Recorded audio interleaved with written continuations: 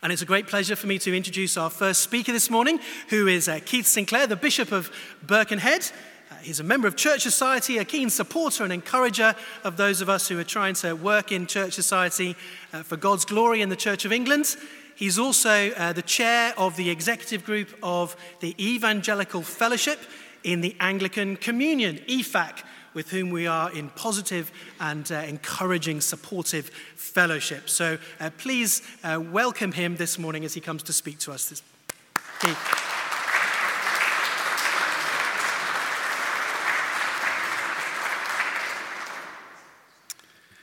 Thank you very much. It's lovely to be here, discovering where Christchurch Mayfair is, and be with you for the day. Lee, you are a constant inspiration and encouragement, and I just want to start by thanking you and what you are doing in your witness, in your writing, in your encouragement and spurring us all on. Personally, I've been immensely grateful for that. So it's really good to be with you. We're giving this day to sexuality and good news for the Church of England. Look around. We're here, all of us, because of sex.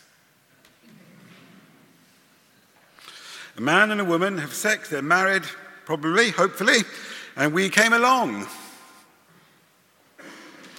Many here are parents, grandparents, and because of the man and the woman, we married someone, somebody else was born who is growing up, and if they are married, somebody else may be born. Sex, like death, like life, is universal, and we need no apology for speaking about it. I hope this talk and others today will be a resource, as I'll explain what I'm trying to do as I've prepared, and I hope this is right, and if it's... I don't think I'm going to be saying anything that would be hugely new to anybody in this room, but I'm thinking, given Lee's track record of turning some of these things into resources for the wider church, I'm hoping this will be of help beyond this room, and part of the purpose of today is to test it out with you and see if you think that's right, or how it can be tweaked or developed in a way that can improve it and make it more helpful, because never mind ourselves, the huge need for teaching in our churches has never been greater. So youth groups, school lessons, home groups, and maybe in our own preaching as well. When I became a bishop in 2007, 12 years ago, I was asked, will you teach the doctrine of the Christ as the Church of England has received it? Will you refute error? Will you hand on entire the faith that is entrusted to you? And I answered, by the help of God, I will.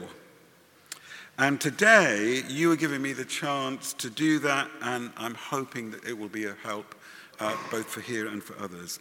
And what I've done is to do a leaflet that is out there on your chairs, very much a work in progress, may very well get reshaped by what we do today with feedback and so on. Not every reference by any means in the Bible to sex in the Word of God, but as I prayed about Lee's request to come and speak today, my overriding sense was not to go into individual texts. They're there, we need to pay close attention to them, but we need to see these texts along with the whole sweep of the Bible story, and then we will see these texts living and shaping a community that was designed to bring God's blessing to the world. And as we see the sweep of the Word of God, as it talks about sex and marriage and love, we'll see, I hope, how the Spirit of God, who caused the Scripture to be written for our learning, wants to speak to us and shape us and help us in the shaping of others in that community in this hour of the life of the church and the world. In the ordination service of a bishop, the first gift that he or she receives is a Bible. Not because he or she has not got one or not spent enough time reading it, we hope, or listening and preaching from it, but because it is a sign of the authority, so the ordinal says, given you to build up Christ's church in truth. Here are words of eternal life. Take them for your guide and declare them to the world. These words for eternal life include the words about sex and marriage. and they are intended to guide us as well as those for whom they were first written. And they're not just for us in some holy huddle. They're intended to bring blessing to the world as the world receives them as the word of God who created us. So what I want to do is just take you through these words, and what you will see are living words which shaped and will go on shaping the people of God. And I hope to recognize and be revived and renewed as we receive their authority and who is speaking to us through the words. I'm not going to go through all the text that are there by any means. I'll highlight some of them and leave others for you to explore at your leisure. I've put them so that we can see how all pervasive throughout Scripture is this teaching on sex and marriage and creating a community. And I've put also references in the words there to the teaching about law and instructions and doctrine. Not only that, but also about the lives lived, which show what it is to receive the word of God and to live within it. In particular, as they show us in the scriptural stories the reality of our flawedness, our brokenness, our sinfulness in sexual matters as in so much else. And we see how the words of God shape or do not shape the life of the people of God. 2 sections to what I've said, covering Old and New Testaments. Up to the gospel broadly, I've grouped the text according to gift and promise, sex and marriage, and then rebuke and warning. And then a little bit in Acts and letters of the New Testament, text more mixed. I've just grouped them together, and you can see how some they shift in one direction or another. So let's just have a quick kind of going through the Old Testament, gift and promise and rebuke and warning. Gift and promise and the core text, of course, from Genesis 1 and 2, which are just exquisitely beautiful words. How could there be a higher description of our dignity than to be the image bearers of God? People say that my oldest son, Peter, looks like me. He works at St. James's Clerkenwell, and he does. God says in his word, you are like me. You think, you love, you trust, you desire men and women. But I'm different from my son, and the living God is different from us, gloriously different, but we bear his image. Everything else in the whole of Scripture about sex, men and women, marriage, comes from these texts in Genesis 1 and 2. There's no embarrassment in having described men and women in this exalted way. And in the second account of creation in Genesis 2, speaking of the physical union, bone of my bone, flesh of my flesh, one flesh, sex as it is in Genesis before the fall, men and women, a man and a woman, naked and not ashamed. And going back to Genesis 1:31, it's very good. It's very good. And if you don't want to go through all those other texts and everything, there are references there, just go straight to Matthew 19:4-6, where Jesus quotes these verses in Genesis, and Ephesians 5:31, where Paul quotes the same text. This is God speaking.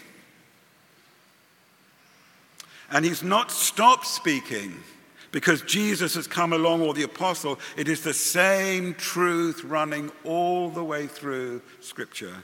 Sex is for a man and a woman. And sex is for marriage between a man and a woman.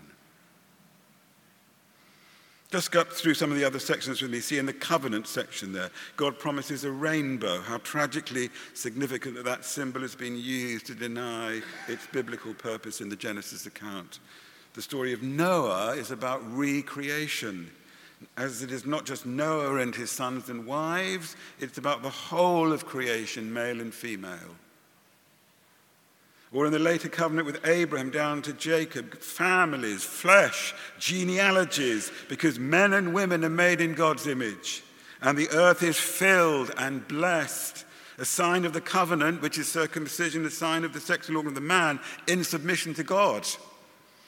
Sex matters, and it matters in God's creation and covenant. Or the law.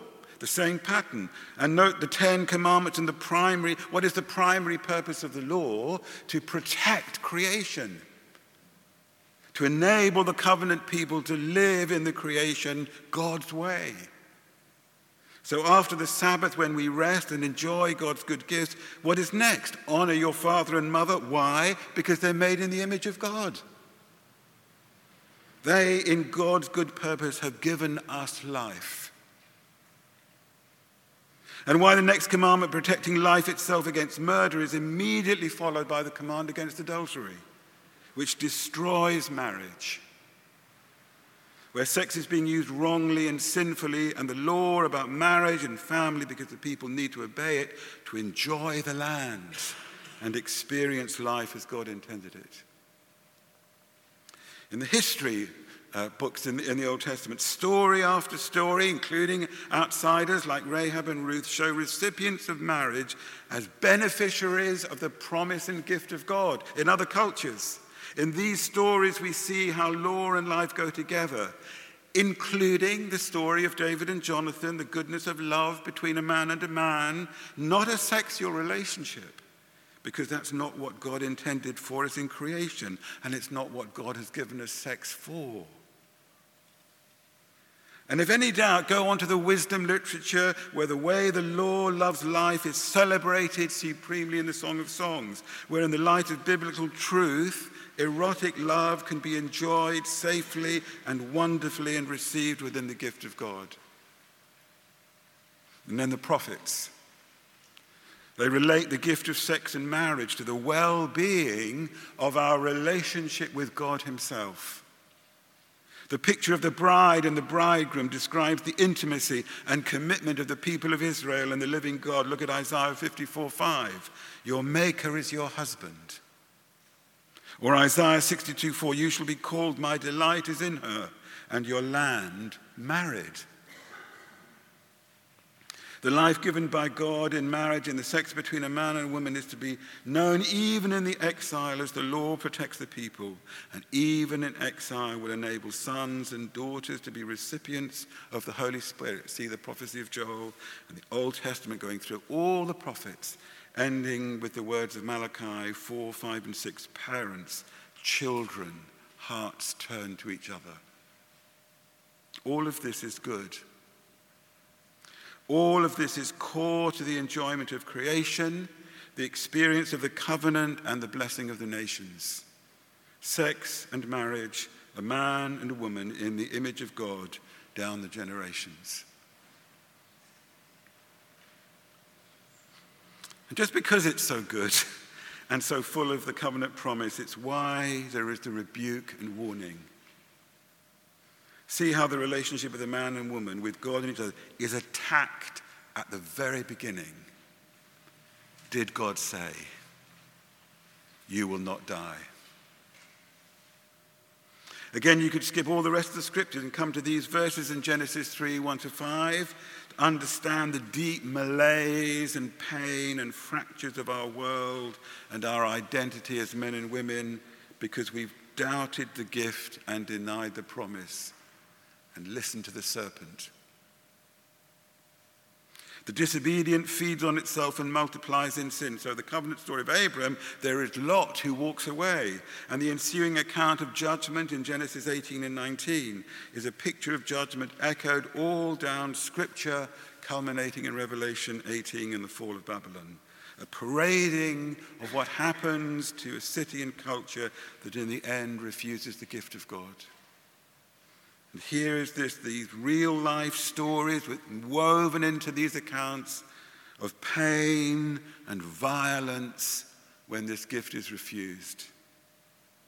So to protect the gift, the Levitical law includes in the commandment details about who should marry, the prohibition against same-sex practice in Leviticus 18:22, alongside the prohibition of incest, bestiality, and child sacrifice.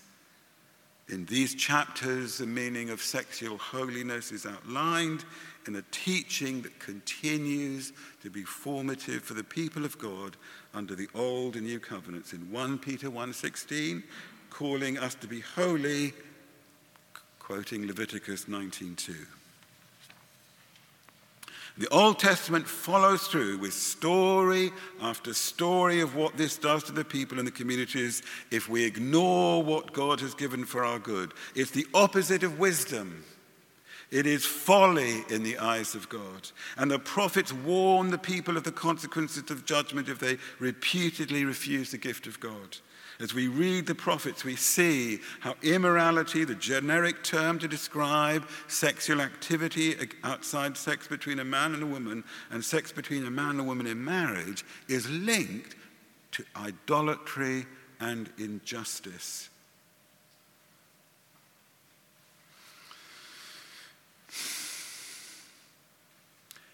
And the pollution of the land, actually. I find of all the scriptures in the prophetic words of Isaiah 28:17, the most telling. We have made a covenant with death, for we have made lies our refuge.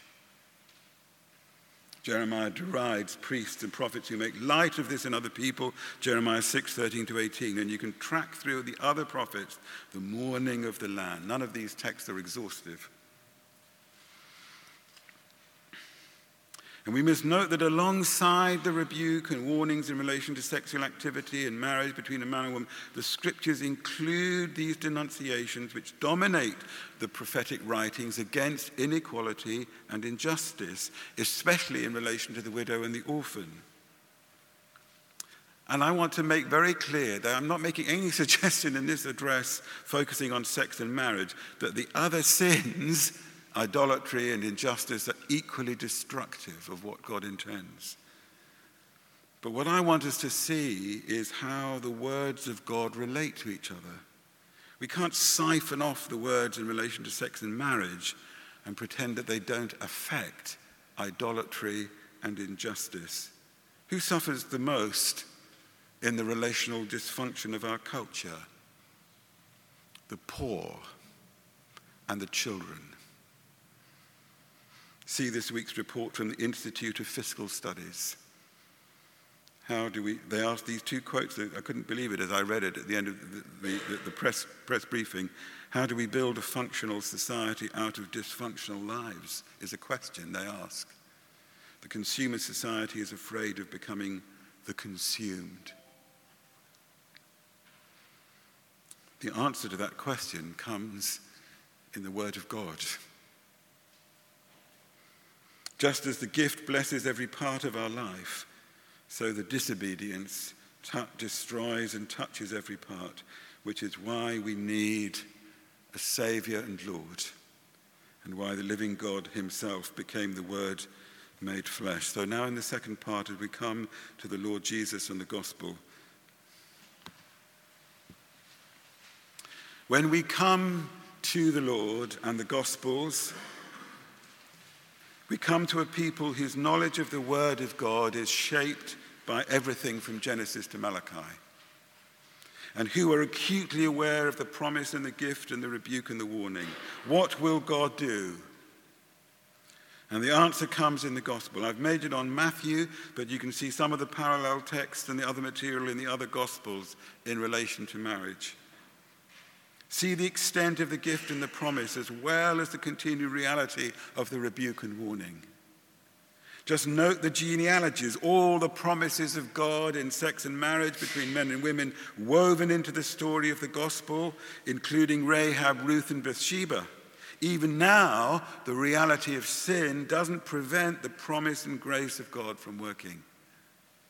This is not a story of perfect people at all. It's about God coming and working with imperfection, including sexual imperfection. We may smile at the pictures of the Holy Family, but the key tension of sex and marriage is not edited out of the infant narratives. The virgin birth is not at all a denial of the beauty and goodness of sexual love in marriage between a man and a woman, but it's there just to ensure that we know that this birth is not touched by the sin that has been around since the man and the woman listened to the serpent. The Spirit of God is baptizing so that the Word of God will bring life. And in that word, Jesus takes the rebuke and the warning to a new depth, adultery in your heart. But also the promise and the gift to a new height. Where does the kingdom of God take you? To a wedding banquet in heaven. A wedding banquet about which every wedding reception is intended to be a foretaste. And notice that even when Jesus is careful to warn us against idealizing marriage, that's no part of his gospel, he harnesses the gift, the relationship of mother and brother and sister he's talking about, but not just biological. They may be, and wonderful, but they are those who do his will. And the recovery of listening to the Lord God doesn't minimize the gift and promise of marriage, but warns us that marriage and those who are married, as with all creation, need to enter the kingdom of heaven to be delivered from Satan's curse. Jesus, as we've seen, gives full authority to the text from Genesis 1 and 2, warns against all fornication, that general term for immorality, and which, as we've seen, include the prohibition of same-sex practice. So as we continue through the apostles and the New Testament, here the texts are interwoven as we hear the word of God continuing to shape this community that is intended to live and bring blessing to the world. In Acts, that Joel prophecy is repeated. The image bearers are to be spirit-filled, for Israel, of course, but now including the Gentiles. So do the Old Testament texts fall away? Is there now a different understanding of the law written on the hearts by the Holy Spirit? And in Acts 15, in the Council of Jerusalem, dealing precisely with the issues of circumcision and the food laws, the Gentiles are exhorted to avoid fornication. Though the new family is marked by baptism, not circumcision, the baptism is a sign of the forgiveness of sin and the resurrection to new life, which includes all the gifts and promises of sex and marriage, even in their welcome of the Gentiles. The council in Jerusalem in Acts 15 takes its cue from Leviticus 17:18, indicating that the Holy Spirit hasn't stopped speaking through those ancient texts to shape the life of the new community. When we come to Romans 1, it's almost like a New Testament equivalent of the early chapters of Genesis. God giving up those who exchange the truth, his truth, for a lie. And none of us can point the finger. We are all sinners, including we are all sexual sinners. But just as we were in Adam, now we are in Christ. And that means not being conformed to the world, which includes not being conformed sexually, being transformed. And they were. 1 Corinthians 6:9, such were some of you. Homosexual practice is described there. But now you're washed, you're sanctified, justified in the name of the Lord Jesus Christ and the Spirit of God. And of course, with marriage here in the new community, singleness, celebrated and honored, a sacrificial act for the kingdom of God, is celebrated and known. What we see in all these early communities in the early church, in the light of the revelation of God from the beginning in honoring marriage, in refusing to gratify the flesh, not living as the Gentiles used to live, discovering in Christ the fullness of marriage between a husband and wife, and the possibility of imitating Jesus in singleness. See, it's Galatians, Ephesians, Philippians, Colossians, Thessalonians, and Timothy, all there. And in Hebrews 13, let marriage be held in honor. Why? Because it's the means of life and community and the enjoyment of the land, of Israel in the Old Covenant and the whole creation in the New. God's gifts so that we can know ourselves as bearers of his image, men and women, for the blessing of the nations. And not only this, but as the New Testament community and the apostles receive and enter into this truth, they see a greater mystery revealed of Christ and the church. It's a beautiful picture, so utterly, radically different from that which had been settled in the marriage of antiquity. Now the submission, the honoring of one another in the patriarchal culture of the ancient world, there is the astonishing call to the husband to sacrifice himself for his wife as Christ has done for his bride, the church. We see this pattern, this loving, call to marriage. In John and Jude and Revelation, a call to the church to deal with sexual immorality, recognizing the judgment that is coming and what will be excluded, as well as what and who will be included in the new heaven and the new earth. There is just nothing here to say that same-sex practice will find a place in that new heaven and new earth. Rather, the Bible ends with those wonderful words, the Spirit and the bride saying, "Come." So what are we to say? I know it's ridiculous to try and cover all that in a time like this, but I just have a sense for ourselves and for our churches and for our people, young Christians, wondering what does this all mean? To have this sense of the kind of all-pervasive message and direction of Scripture is so important. How are we to understand this doctrine, teach it, refute error, hand on entire the faith? Well, receiving the gift and promise and taking heed to the warning and rebuke. I know you've got all these, or some of them. Martin Davies' wonderful book from Church of England Evangelical Council. I've got a few copies of John Stott's Same-Sex Relationships that's just been re-released. I think that's an excellent guide.